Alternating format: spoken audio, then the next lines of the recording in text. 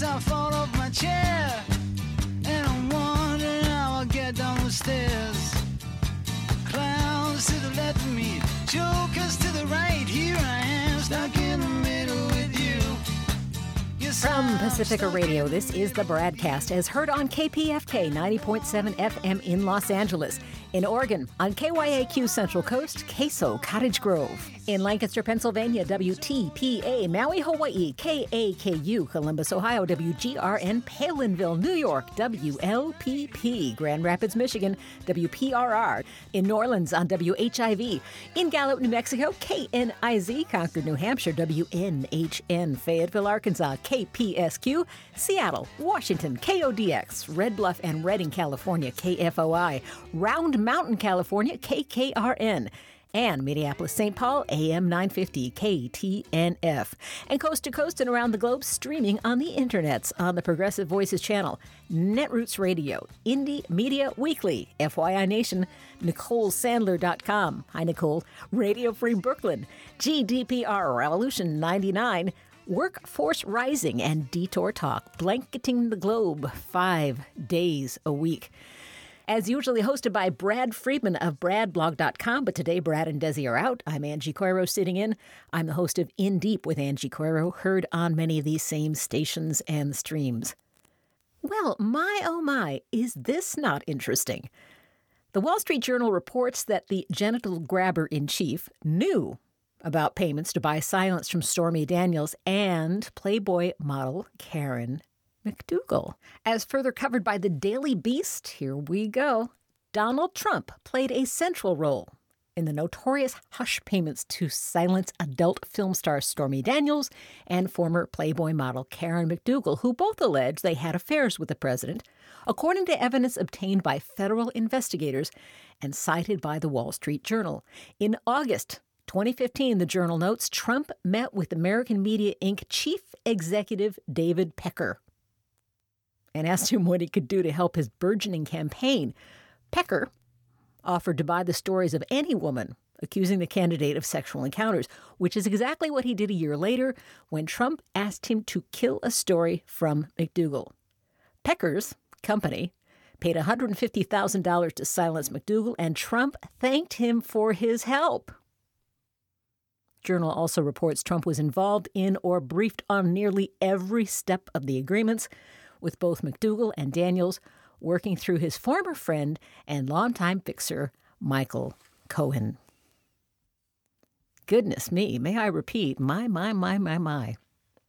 In very much less cheerful news, in what country, under what political system, do politicians file suit to stop votes from being counted? In the good old US of A. That's where. Under our alleged democratic republic, as noted in The Atlantic about Kemp versus Abrams in Georgia, quote, if the governor's race had taken place in another country, the State Department would have questions its legitimacy.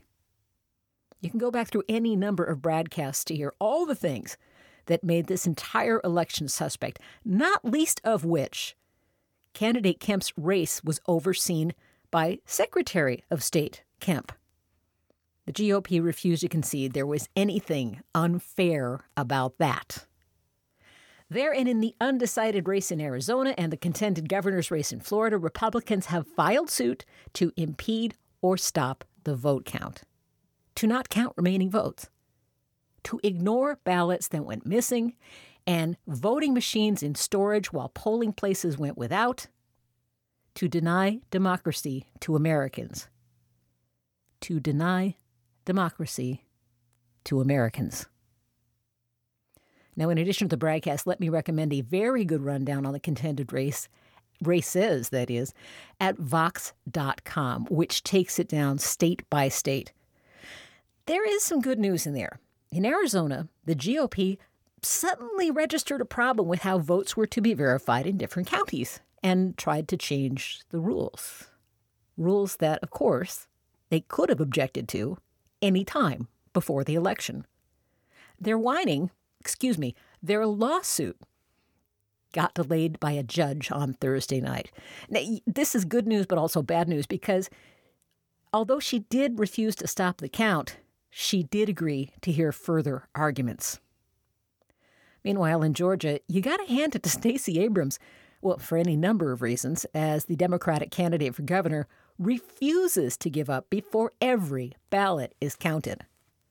Let's go to the AP, which paints a scene of some 2,000 voters fanning across the state to make sure that every vote is tallied. Abrams, who hopes to become the nation's first black female governor, sent out volunteers and campaign staff in search of votes that she hopes could still tilt the margin toward her.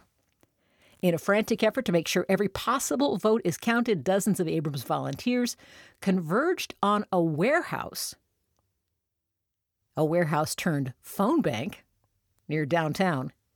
The goal, to reach voters who used a provisional ballot to make sure they take steps to ensure their vote is counted by Friday evening. Helen Brosnan, can't talk, I'm so excited, of the National Domestic Workers Alliance, stood on a chair and shouted, "How many calls do you think we can make? Can we make hundreds of calls? Let's do this."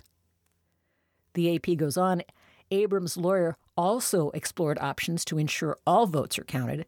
Her campaign leaders say they believe she needs to pick up about 25,000 votes to force a runoff. At least 2,000 people across the nation are involved in the effort to find more votes, said State Senator Nikema Williams, the Georgia Director for Care in Action, which advocates for more than 2 million domestic workers and care workers statewide. I love that unions are getting in on this. Now, yesterday, Brad reported on an NAACP lawsuit in Georgia, and that was based on voting machine irregularities. Now, that same equality organization has weighed in further on another front in the Georgia mess. This is from its press release. NAACP, the nation's foremost civil rights organization, sent a letter to Georgia election officials just 2 days after the state's too close to call election, demanding a prompt investigation into reports that Georgia student voters were turned away from polling stations unable to vote. Others were improperly required to vote provisional ballots. Now, as you know from Brad, as you know from any number of sources, provisional ballots have a good chance of not being counted at all, and that's true in a lot of states, in a lot of jurisdiction. There are so many ways, so many different ways that one has to have their ballot qualified. In some regions, you have to have your signature compared to a signature on the voting itself, on the envelope to the voting itself. In others, you have to be called on the phone or otherwise contacted to say, hey, is this your ballot? And if you miss that train, your vote is not counted. Back to this story from the NAACP. The letter cites two instances where university students who registered to vote using their school addresses at Albany State University were turned away even though their registration could be confirmed on the Secretary of State's website.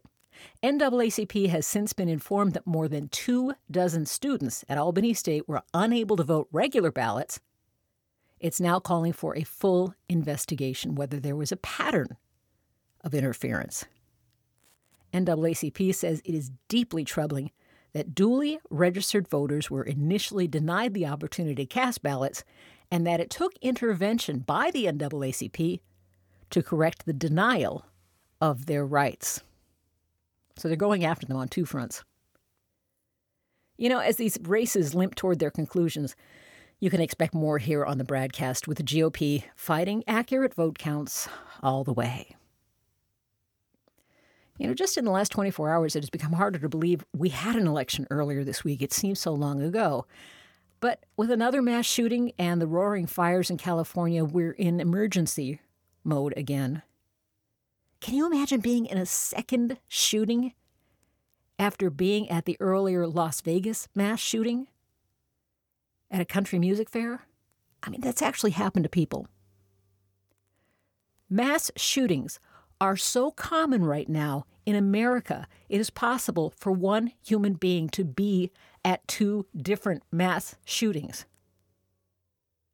We have had almost as many shootings, mass shootings, as we have days this year.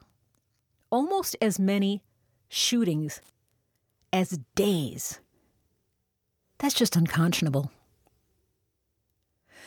As of this writing, Malibu is the latest town under evacuation order in one of the Southern California fires. Now, between the two fires, Northern and Southern California, some of those 20,000 acres are burning.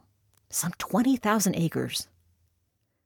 The Northern California fire, which wiped out the town of Paradise, is still blazing. At last check, only 5% under control. That's nothing. 5 people have been confirmed dead Thursday morning. They were found in their vehicles. But the focus hasn't yet really turned to finding the dead, but to putting the flames out. A lot of people are unaccounted for. If you are affected by the fires, there is emergency counseling available. The Disaster Distress Helpline is at 1-800-985-5990. You can get immediate counseling. Anyone who may need help dealing with the effects of the wildfires.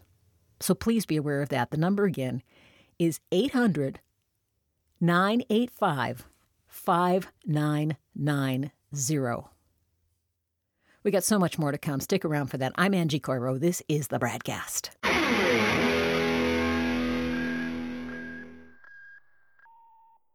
Hi, this is Brad. My thanks to those who stopped by bradblog.com/donate to sign up for a subscription to the BradCast of any amount you like. We rely on you to stay on your public airwaves.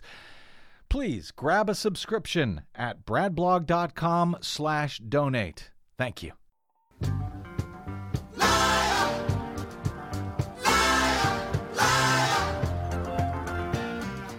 It's the BradCast. I'm Angie Coiro. Coming up in a few minutes, the nation's editor-at-large, Guttenplan. He's got a book out, The Next Republic, The Rise of a New Majority. Right now, we're looking at the latest Trump-led efforts to change the rules on immigrants seeking asylum. Let's spend a little time with Amber McKinney. She's the assistant managing editor at Law 360, where she leads the site's coverage of immigration and a lot of other areas. She's also co-host on a podcast that's a Loeb Award finalist podcast, Law 360's weekly Pro Se. Amber, thank you for your time. Thanks so much for having me on, Angie. So let's work back from the latest news. Friday morning, Trump announced that applications for asylum would now only be accepted from those who show up at a designated point of entry. So those who just cross the border at some random spot they can access won't be considered for asylum. Can we start with the fact that he's doing this by proclamation? Does everyone agree that that is a legally valid way to change policy? They do not. This is a big point of contention right now. We've seen this many times with the Trump administration, that they will roll out something very quickly that's about immigration, and then it will get challenged by just about everybody in court. We saw that with the travel ban and its various iterations, and this feels very familiar. The asylum changes that they've issued by proclamation go into effect just after midnight tonight, so it's a very quick turnaround. And we've already seen the first lawsuit filed. The ACLU has filed one today. I do not expect that to be the last of the challenges. I think we're going to see a lot more. And some of the arguments they're making, I think, also feel familiar. Mm-hmm. The government says that Trump has this authority under the Immigration and Nationality Act. They're citing the same broad provision that let him enact the travel ban that was ultimately upheld by the Supreme Court. Meanwhile, the ACLU and other groups say, not so fast with this one. There's another part of that same law that specifically says that people have the ability to seek asylum no matter how they came into the country. There doesn't have to be a set point where they do it. They can do it anywhere. They're also saying that this could violate several international treaties that we have that have provisions about refugees and asylum seekers. Well, let's talk about trying to put a number on this. I don't know if it's possible to do that because we can only guess at how many people are successfully crossing the border outside of ports of entry. Is there anything released by the Trump administration that would help us to quantify exactly how much this would change what's happening under current policy? Well, they have released a lot of statements that say that this is a tremendous problem, that many asylum seekers are, in fact, doing this in bad faith, that they are not eligible for asylum. But there's been very little data from the Trump side to back that up. So we don't have great numbers on what exactly this will change. And oftentimes in these asylum cases, because this has never been an issue before, that you had to come in through a certain port, there just isn't data about who's getting asylum that was already in the country from somewhere else versus who came in through a port of entry and claimed asylum there. You know, I don't mean to be petty, but according to the proclamation, they're going to be the administration is going to be discussing with the Mexican government how to deal with large groups of non-citizens coming toward the U.S. border from Mexico. And they say these are efforts to deter, dissuade, and return such aliens before they physically enter the United States territory. It's just weird to hear the word aliens again. Is that a legal term, or is that, again, an effort to dehumanize people? So the term aliens does appear often in our nation's immigration laws. It's one of those holdover terms from years and years ago that continues to appear in these legal documents. Not to say that Trump has ever been friendly about immigrants at all, so it's a fair question. But that term in particular doesn't sound any specific alarm bells for me, since I'm usually looking at these legal proclamations and the actual text of the legislation. But what we are seeing here, just generally from this administration, is yet another attack on immigrants in a way that's very clear that they're trying to make this as difficult and onerous as possible, even for people with valid claims of asylum. This is very similar to what we saw that everyone was so outraged about when they were separating children from their parents at the border, and they gave a rationale that was an echo of what they're saying now, that this was a way to just say, hey, if you come to our borders, these are the kinds of things that are going to happen to you, and maybe less people will show up. Well, since you mentioned the children crossing the borders, that takes us to another article also on Law 360, and this is by Laura Ann Wood.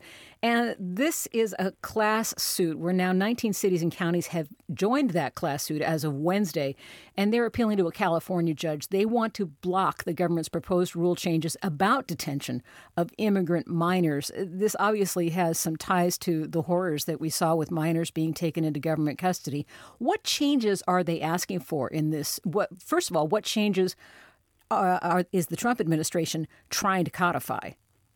So the Trump administration has been trying to sort of go back in time for a lot of these things and make sure that they can keep what they call the zero tolerance policy, and that's what led to the family separations. It basically meant that people show up at the border. If they're detained, then because no one is going to be let into the country and just given a court date to show up later, they're all going to be detained. That the Trump administration said it meant they had to separate the kids. That's the kind of thing that was prohibited by something called the Flores Agreement. It was part of a settlement of a lawsuit earlier that said that children can't be detained for certain amounts of time. And it's led to a lot of additional fights now about what is and is not okay in these detention scenarios.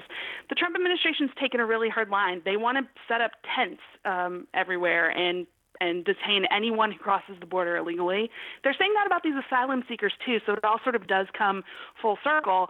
And what we've seen as the drumbeat, not just in recent weeks, but over the last 2 years, have been more and more lawsuits about anything the Trump administration has tried to do in immigration. So we're seeing it over detention policies. We've seen it over the DACA rollback that they tried to implement. We're seeing it over asylum. We certainly saw it over the travel ban. It's really been a very hectic few years in the court system for challenges to Trump immigration policies. I want to get to DACA in just a moment, but I first want to back up to something in the Flores Agreement that says that the children, minors who are taken into custody, need to have sufficient access to health care, and that includes mental health care and language services so they can communicate, and legal representation so we don't have, say, 3-year-olds in court representing themselves, which you'd never believe we've actually seen, but we have. So to your knowledge, is sufficient access to mental and health care, at least, if not legal representation, currently being given to minors in custody? So the government says that it is, that there is sufficient care in these facilities. There hasn't been a great deal of oversight that's been vetted by outside groups. So a little bit of this is take it at their word. I mean, we've seen over the height of when people were the most upset about family separation, we saw even people like senators and members of the House going to detention facilities, trying to get in to view them, and being blocked from having that access. So there's a lot of debate about exactly how much care these children are getting. Let's move on to DACA. And of course, the DREAM program has been a target of the Trump administration for some time. What are they trying to do as of this week? Well, what we saw with DACA is that the Trump administration last year tried to roll back the program entirely. It was then, of course, people sued in district courts around the country. Courts in California, New York, and Washington, D.C. all ruled against the administration, and there was a nationwide injunction barring Trump from rolling that back. What we saw this week is that the Ninth Circuit was the first appeals court to rule on this, and they said that Trump can't rule it back immediately. That injunction stays in place, so DACA is temporarily safe. This was a really lengthy and substantive ruling. It was about 99 pages from the judges there. So they got into a lot of the arguments the government's making and said that ultimately they think the DACA recipients are likely to succeed in their arguments. They think that the DACA recipients are likely to be able to prove that the government was capricious and arbitrary in this action, and also that there may be some constitutional violations of the Equal Protection Clause. I'm sure that even further endeared the Ninth Circuit to Donald Trump. What was his response? Yeah. So they're not happy, of course. The Trump administration, including the DOJ, has come out and said that they are going to fight this tooth and nail. The DOJ has already said that they are looking forward to vindicating themselves at the Supreme Court. So I think we're really on a trajectory to get back there. We're at a stage right now where, because it is about a preliminary injunction, we haven't gotten to a final ruling from the Ninth Circuit on the full merits of this case. But that hasn't stopped the Trump administration from asking the Supreme Court to go ahead and review it. What we might see is the Supreme Court take a little bit of a step back and say, hey, we'll just wait and see what happens with the merits of this and get to it later. Or we could see the Supreme Court take them up on this and jump right into it. They definitely did that with the travel ban, so it's not an unheard of step. But one way or another, I think it's just a matter of time before the justices have to hear a case about DACA. You know, Amber, I think one of the things about these stories is they come thick and fast. There's so much else going on, election coverage, fire coverage. And I'm wondering if there's anything in particular related to these stories that you feel has been undercovered that you want to get out there to people. I mean, I think the overall narrative is what I think gets a little lost because we talk about them all individually. But if you take just one step back and get the bird's eye view, it really is an onslaught of actions from the Trump administration. And it really shows how much they think that the current immigration policies, the ones from the Obama administration in particular, are a threat to America. They've made it very clear. I mean, in the lead up to the midterms, I think this is covered piecemeal, but just when you run down through all of it, Trump said he would send troops to the southern border. They talked about the caravan endlessly. Trump told reporters that he would try to issue an executive order to terminate birthright citizenship. They proposed detaining asylum seekers in tents, and then they followed through on some of those asylum changes today. So it is just the volume of changes that I think are the most noteworthy here.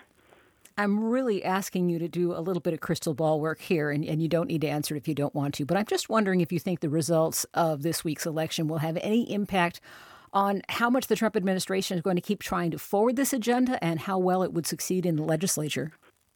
Well, I would love to give a really rosy outlook here and say that we'll come to some bipartisan consensus between the two houses of government, but I think we're not going to see that. One of my great reporters, Nicole Nerea, reported on this for us right after the midterms, and what people were telling her was essentially, yeah, we may see some proposals from the Democratic-controlled House. That's likely, and we may even get some traction in the House. But you're not going to see the same response out of the Senate since it's still in Republican hands. Mm-hmm. And Donald Trump has made immigration such a cornerstone of his campaigning when he was becoming president and in the actions he's taken in the 2 years that he's been in office, that it's very unlikely that anything that is considered a middle-of-the-road solution would be signed by Donald Trump. So I think we're just in for a lot more of these fights for the next few years. Amber, I can see why Law 360 put you on the Pro Se podcast. It's wonderful to talk to you, and thank you very much. Thanks so much. Appreciate you having me. Amber McKinney, Assistant Managing Editor at Law 360. You know, I'm trying to sprinkle some good news in through today's show. There's evidence today that even very nasty people can do very good things, and I want to give credit where due. The actor James Woods, who is no friend of those who oppose fake news and hate-mongering, opened up his Twitter feed to help connect people who've been separated by the California fires. Many, many tweets are using the hashtag #CampfireJamesWoods, posting lost and found friends and relatives. It is heartrending to see the pleas for connection in the timeline and to see the reunions in real time. So, fair's fair. Kudos to James Woods on that. Speaking of Twitter, another update on a story Brad has been covering. The White House has refused to remove video tweeted out by Sarah Huckabee Sanders that alleges reporter Jim Costa was aggressive with the White House intern who tried to take his microphone away. Now, this latest analysis comes from the Associated Press, and it's worth sharing in detail. The AP is reporting that the video, quote, appears to have been doctored to make Acosta look more aggressive than he was during an exchange with a White House intern, an independent expert said yesterday. Now, mind you, there have been lots of claims that this was doctored by various people, some of whom seem more qualified than others, but the AP brought an expert on board. White House Press Secretary Sarah Sanders tweeted the video. A frame-by-frame comparison with an Associated Press video of the same incident shows that the one tweeted by Sanders appears to have been altered to speed up Acosta's arm movement as he touches the intern's arm. Now, that's according to Abba Shapiro, who is an independent video producer. He examined the footage at the AP's request. He noticed the frames in the tweeted video were frozen to slow down the action, allowing it to run the same length as the AP one. Come on. That's just evil. That's just evil. Shapiro said the alteration is too precise to be an accident. He trains instructors to use video editing software. This guy knows what he is doing. He also noted that the tweeted video doesn't have any audio, and that makes it easier to alter, he said. It's unlikely the differences could be explained by technical glitches or by video compression. A reduction in the video size to enable it to play more smoothly on some sites, because the slowing of the video and the acceleration that followed are too precise to be an accident. Once again, this posits the guy who's in the White House against the reporters, the journalists. If you're a reporter who wants to ask about that or anything else, mind your manners. You just may join Jim Acosta in Reporters Siberia. This from the New York Times asked how long Mr. Acosta's pass would be suspended, because, of course, he's suspended now from White House coverage. Mr. Trump, God, that's so respectful. Mr. Trump replied, as far as I'm concerned, I haven't made that decision, but it could be others also. He's threatening other reporters. Made his comments while speaking with reporters on the South Lawn.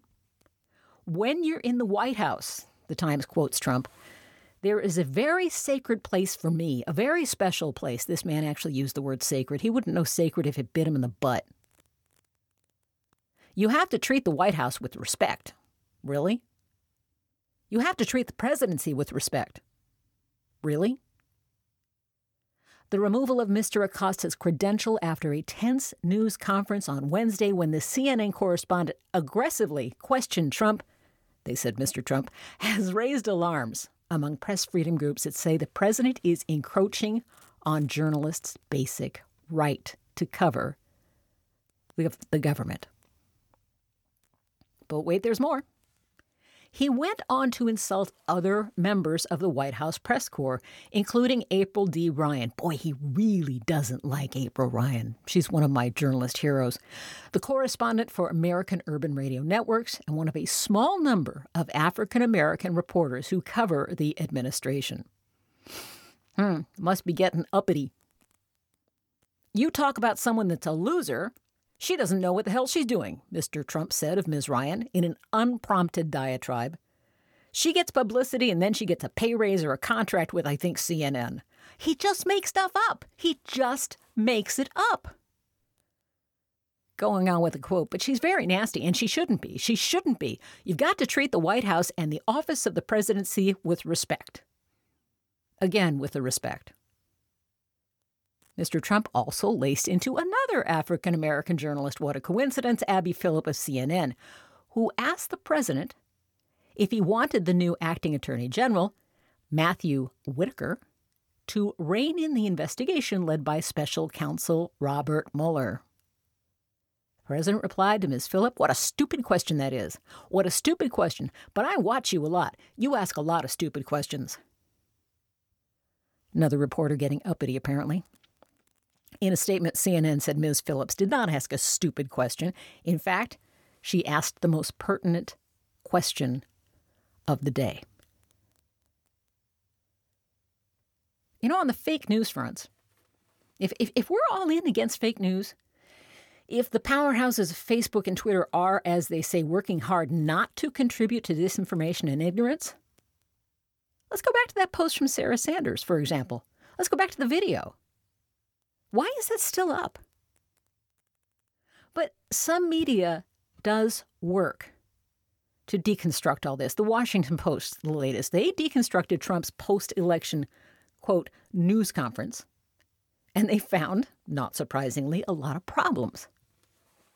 The Post starts out noting that the running count that they keep of false or misleading statements by Trump is over 6,400.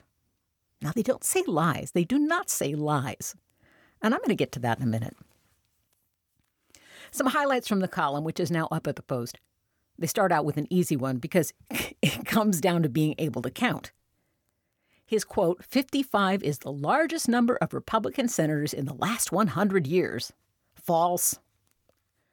Republicans had a 55-seat majority in the Senate from 1997 to 2000 and from 2000 to 2006.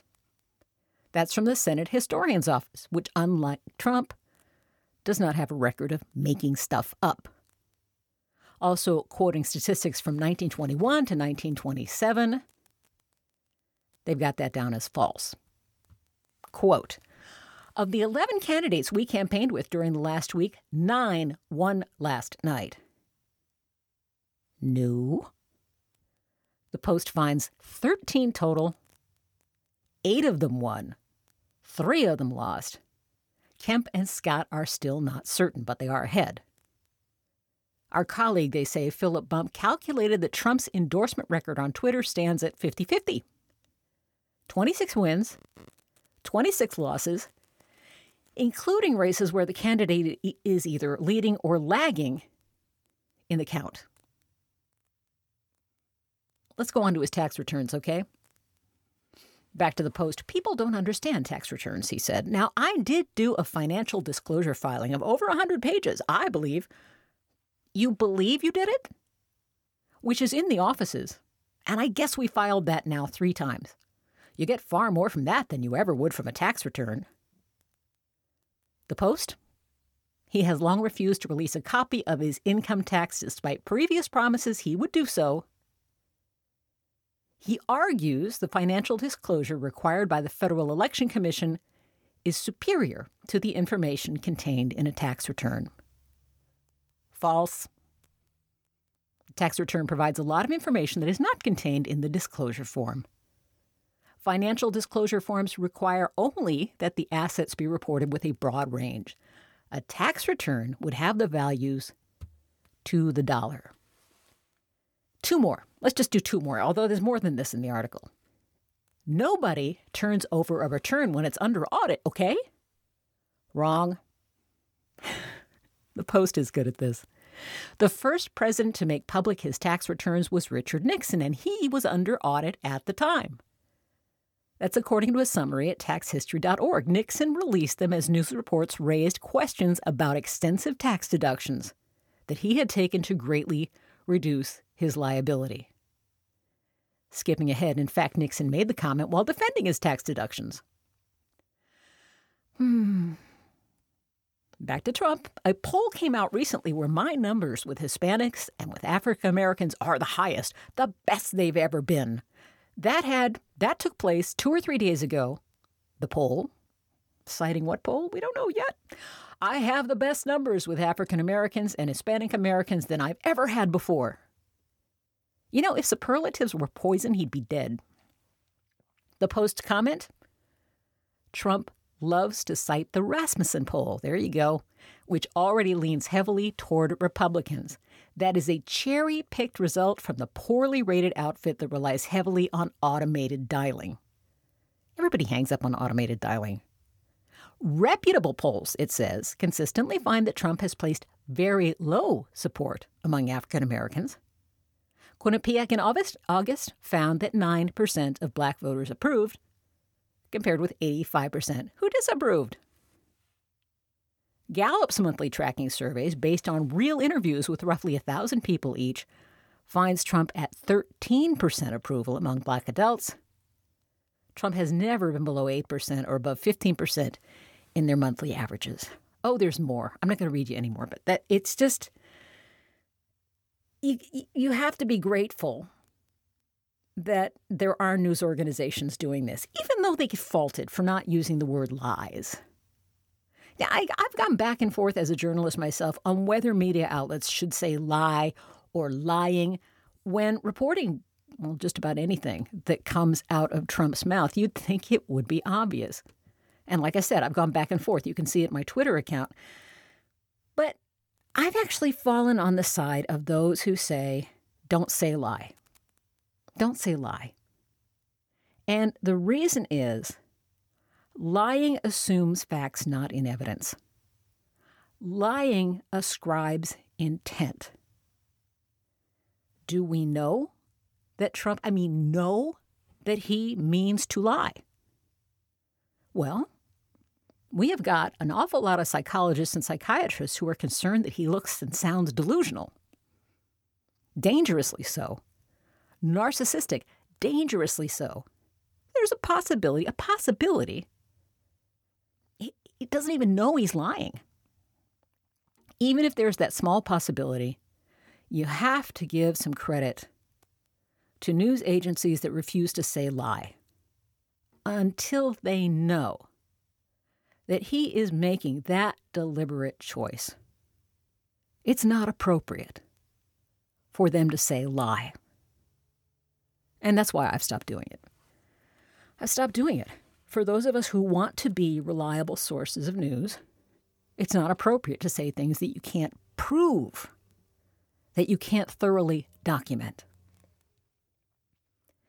You know, something on a whole different front that I don't doubt you've seen in the news today, it is the 80th anniversary of Kristallnacht. When I first heard that German word as a kid, I thought it sounded beautiful. A night of crystal. It sounded like a snowy Christmas scene with a frozen pond gleaming in the moonlight. And of course, that's not the case. It was a cruel, ugly act, a harbinger of what was to come for Jews and other minorities under Hitler.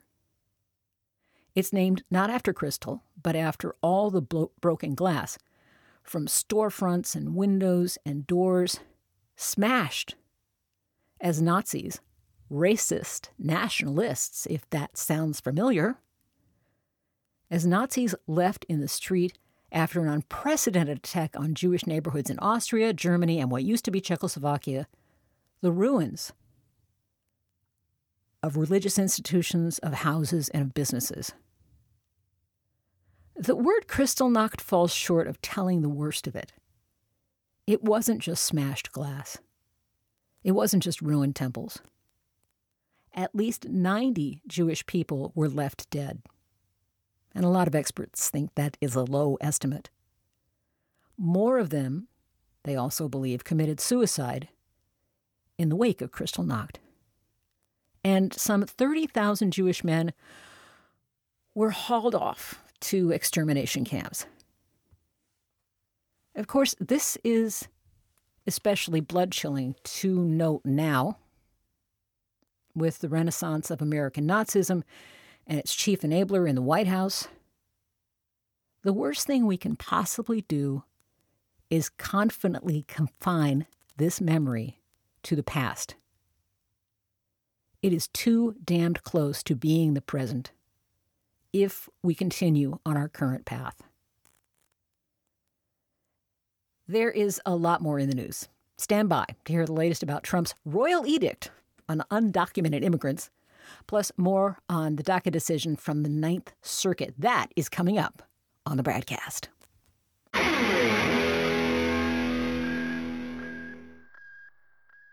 5 major corporations now own over 80% of all media in the United States, but they don't control us. The BradCast and the Green News Report are 100% independent, 100% listener-supported. But we can't do it alone. We need you. Your support helps us bring real facts to listeners at independent stations across the country. You can make a real difference by supporting independent media. This country ain't going to save itself, but we can all do it together. Join us at bradblog.com/donate. That's bradblog.com/donate. And thanks. I'm Rick Smith, and this is Labor History in 2. On this day in labor history, the year was 1952. That was the day that the labor movement lost Philip Murray. Philip was born in Scotland in 1886 to an Irish Catholic family. His father was a coal miner and a union leader. Philip followed his father into the mines at just the age of 10 years old. The father and son made the trip to the Pennsylvania coal fields together when Philip was just 16. They saved enough money and then sent for the rest of their family. One day, Philip got into an altercation with one of his bosses. Not only was he fired, his entire family was kicked out of their company home. From that point on, Philip was dedicated to the union cause as the only hope for working people. He quickly rose through the ranks of the United Mine Workers, becoming vice president by the time he was 33. He worked closely with United Mine Workers President John L. Lewis. During the 1930s, there became a nationwide drive to organize industrial workers. Philip was appointed to lead the Steelworkers Organizing Committee, a key sector for the industrial effort. The Steelworker Campaign met with historic success. They reached a collective bargaining agreement with U.S. Steel, the giant of the industry. Philip went on to become the first president of the United Steelworkers of America, as well as president of the Congress of Industrial Organizations. Under his leadership, industrial labor became a powerful force. But that force was checked by the passage of the Anti-Union Taft-Hartley Act in 1947. The anti-communist hysteria of the Red Scare also took its toll on the CIO, forcing Philip to expel some of the most radical unions from the organization. For more information, go to laborhistoryin2.com, like us on Facebook, follow us on Twitter at laborhistoryin2.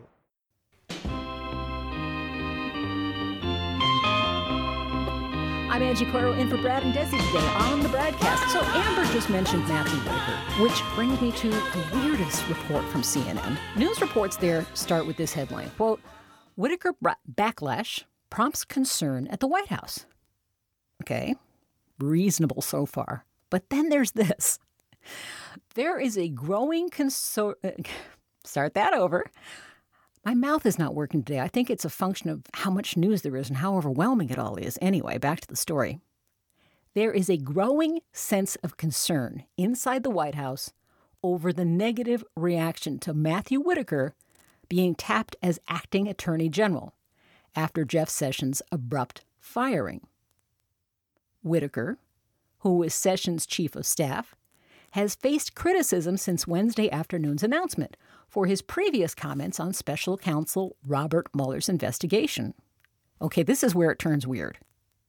Several senior officials told CNN they were surprised by the criticism, and they believe it could potentially jeopardize Whitaker's chances of remaining in the post if it continues to dominate the headlines. Savor that for a minute. They were surprised at the criticism. Were they utterly unfamiliar with his record of cracks and, yes, criticism of Mueller and the investigation? This is the guy who was talking to a pastor on the Chosen Generation, oh, that name, the Chosen Generation radio show This clip was played Friday morning on NPR. Whitaker said this. The left is trying to sow this theory that essentially Russians interfered with the U.S. election, which has been proven false. Now, what's likewise weird is that Morning Edition spent 5 minutes talking about this, examining the story, with one of Whitaker's good friends, who answered pretty much every question with, hey, you got to get to know him. Give him some time. Wait till you see what he does. Okay. That is as though Whitaker's obvious conspiracy theory about the left should disqualify him from this position before we have to get to know him by discovering the worst. Now, surely some people at the White House and Whitaker's good friend found all of his comments from before, surely some of them? If not, why? And if so, why wasn't the word spread before his candidacy for the position was announced? Why wasn't it widely known in the White House? Now, I'm in the middle of reading Bob Woodward's book on the Trump White House, and that may offer an explanation. That goes back to Trump being unpredictable, idiosyncratic, and an out-of-control narcissist that no one can collar, who, even in positions of power, can be guaranteed to know what the bleep he's going to do next? Who? Probably no one. The folks at the White House are shocked, I tell you, at the backlash. More good news. And we started out with it, so let's finish with it. From the Great Falls Tribune via the AP, a federal judge in Montana has blocked construction of the $8 billion Keystone XL pipeline to allow more time to study the project's potential environmental impact. The Keystone XL has been at least temporarily stopped. A judge in Montana, I don't know why I find that weird, but I do. We're going to go back to the AP. The Great Falls Tribune reports U.S. District Judge Brian Morris's order on Thursday came as Calgary-based TransCanada was preparing to build the first stages of the oil pipeline in northern Montana. Environmental groups had sued TransCanada and the U.S. Department of State in federal court in Great Falls. Morris says the government analysis didn't fully study the cumulative effects of greenhouse gas emissions, the effect of current oil prices on the pipeline's viability, or included updated modeling of potential oil spills. 3 fronts. He stopped this on 3 different fronts. Greenhouse gas, oil prices, which would determine whether the pipeline is viable or worthwhile, or possibly mistaken or manipulated or just plain wrong information on potential oil spills. That's big. That's big. And I am sorry to be petty, but I would love to have seen Trump's face at the mere mention of greenhouse gases. Part of the climate change hoax perpetrated by lying lefties. Hey, this just in from Brad, and he's supposed to be on vacation or taking the day off. You cannot stop Brad from working. Now, this was released by Vote Vets. Love that organization. We starts out this statement, which comes from 3 retired generals who are calling for a fair vote count. Wesley Clark, Major General Paul Eaton, Brigadier General Stephen Anderson. All made this statement, quote, "We, the men and women who served under our command, and everyone who served in the armed forces, swore an oath to protect the Constitution of the United States. Many died, and many were wounded protecting it, and our sacred right to vote. And see that vote counted." That release from Vote Vets goes on to say, "It is appalling that Trump Republicans, man, they're calling him out by name, It is appalling that Trump Republicans in Florida, Georgia, and Arizona are fighting to stop counting all the votes. As they lose ground, it dishonors everything our troops have fought for and died for. We want to be very clear. Taking actions to stop counting votes is not only undemocratic, it is downright un-American. Thanks to Brad for slipping that in under the wire. Hey, more good news. You know, if I ran a tabloid, I would headline this story, Ruth Ginsburg, immortal? With a lot of question marks and exclamation points. I mean, she doesn't stop. After breaking 3 ribs, she is up and around. She's released from the hospital, and she's working from home. She's just amazing. She's amazing. And thank God, because we need her on the court. Do we ever need her on the court? There's some more optimism from a guy who knows what he is talking about. D.D. Guttenberg has a lot of travel and much reporting. Told you I can't talk today. He's got a lot of travel and a lot of reporting under his belt right now. He's the editor-at-large at The Nation. And he has a new book out called The Next Republic, The Rise of a Radical New Majority. Guttenberg profiles up-and-comers in progressive circles who are organizing, who have run for office, who are generating new energy in the movement. I was very lucky to be able to talk to him a few weeks ago. So here are some excerpts from our conversation. And I love this vision. I love this image of you discovering bits of essentially an old society. Well, when I was traveling around Ohio, I would come across these things like the Bow Federal Building in Canton or the Rubber Dome in Akron, which were obviously beautifully built structures. And the Bow Federal Building is this incredible curved front on the streets. It's got all these murals inside documenting Ohio history.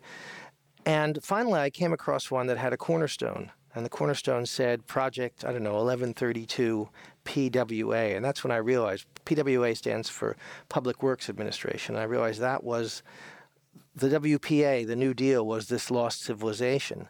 Part of that was, yes, there was a time when government understood that expanding the commons, the thing that we all own together, the public sphere, was both good economics and good social policy because it created these wonderful things that we still have, that we still benefit from. If you go to the Cleveland Public Library, you see these wonderful WPA murals of bridging the Ohio River. You know, if you go to post offices all across the country, if they have murals in them, they were probably painted by somebody on the artist's project. Mm-hmm. So there was the role of there was government understanding its role and its potential, and at the same time, because Roosevelt had to fight World War II, he had to pay for this incredible mobilization and production of, planes, ships, tanks, all the things you need to fight a war.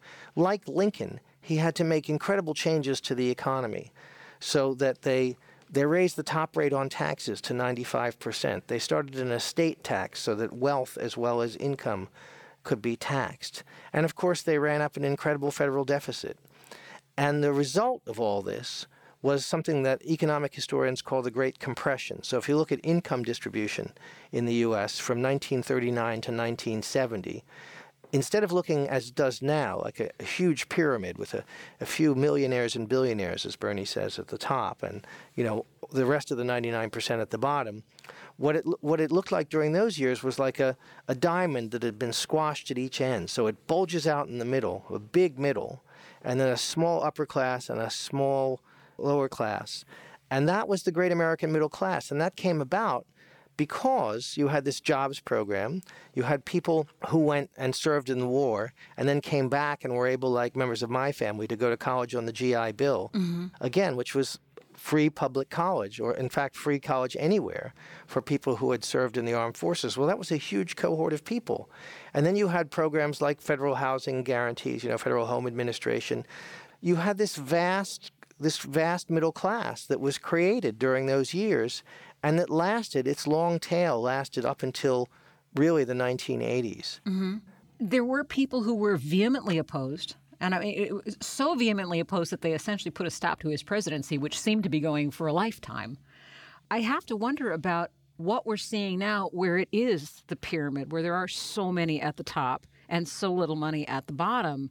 How much of that could be recreated at this point? Well, you know, Roosevelt always faced opposition. He made his great speech in 1936 about economic royalists, malefactors of great wealth. He understood that you can't have a more equal society without somebody paying for it. Mm-hmm. And he was quite clear about who was going to pay for it. And he was quite clear. He said, I rejoice in my enemies. I mean, he knew who his enemies were. And instead of deciding that he was going to temporize and, you know, try and compromise with them, which is what the Democratic Party's been doing for the last 20 years, he stuck to his guns. But it's also true that Roosevelt's coalition, his political coalition, was built in part on an alliance with Southern Democrats who were committed to maintaining white supremacy. Mm-hmm. And so at the end of World War II, when you had all of these social programs and this great mobilization, and again, politics is downstream of culture. So you had big cultural changes in the 1930s. You know, you had African Americans, Mexican Americans becoming much more assertive about their rights, beginning to organize farm workers unions and, you know, the cannery strikes and all of these things happening on the West Coast, but lots of things happening on the East Coast and in the South. And the Southern Democrats were terrified. They were terrified that this newly empowered African American cohort who had fought in the war, you know, and then Harry Truman desegregated the armed forces. A. Philip Randolph had forced Roosevelt by threatening to march on Washington to institute, you know, a federal equal opportunities program so that all federal employment, there was no discrimination on the basis of race. Mm-hmm. So they were threatened by that, and they split off, and they red baited. They destroyed the most progressive unions through the Taft-Hartley law and through making union leaders, you know, sign anti-communist oaths, which many of the most progressive leaders couldn't do because they, in fact, were communists. So, Capital fought back, and, you know, eventually they won. Didi Guttenberg, the book is The Next Republic, The Rise of a New Radical Majority. And finally this hour, I want to say thank you. And let me just guess that I'm speaking for a lot of people. Thank you to the thousands of folks, one estimate says 6,000 people, who hit the streets on Thursday from Times Square to San Francisco and cities small and large in between. These Americans stood up to let the powers that be know that taking down the Mueller investigation will not go unnoticed. Not only did they take a stand for the record, they may, if we can be optimistic here for a moment, they may have encouraged Democrats, especially the new ones who helped take over the House, to stand up to Trump, knowing that people are behind them insisting on justice. To stand up to Trump. Anything we can do to strengthen their hand is a good thing. So to those folks who gave up their time and strength to go on record in such an impressive way, thank you. Thank you very much. And that is a wrap for today on the BradCast. Let us see what new developments will bring you in the next go-round. Until then, I'm Angie Coiro, wishing you good luck, world.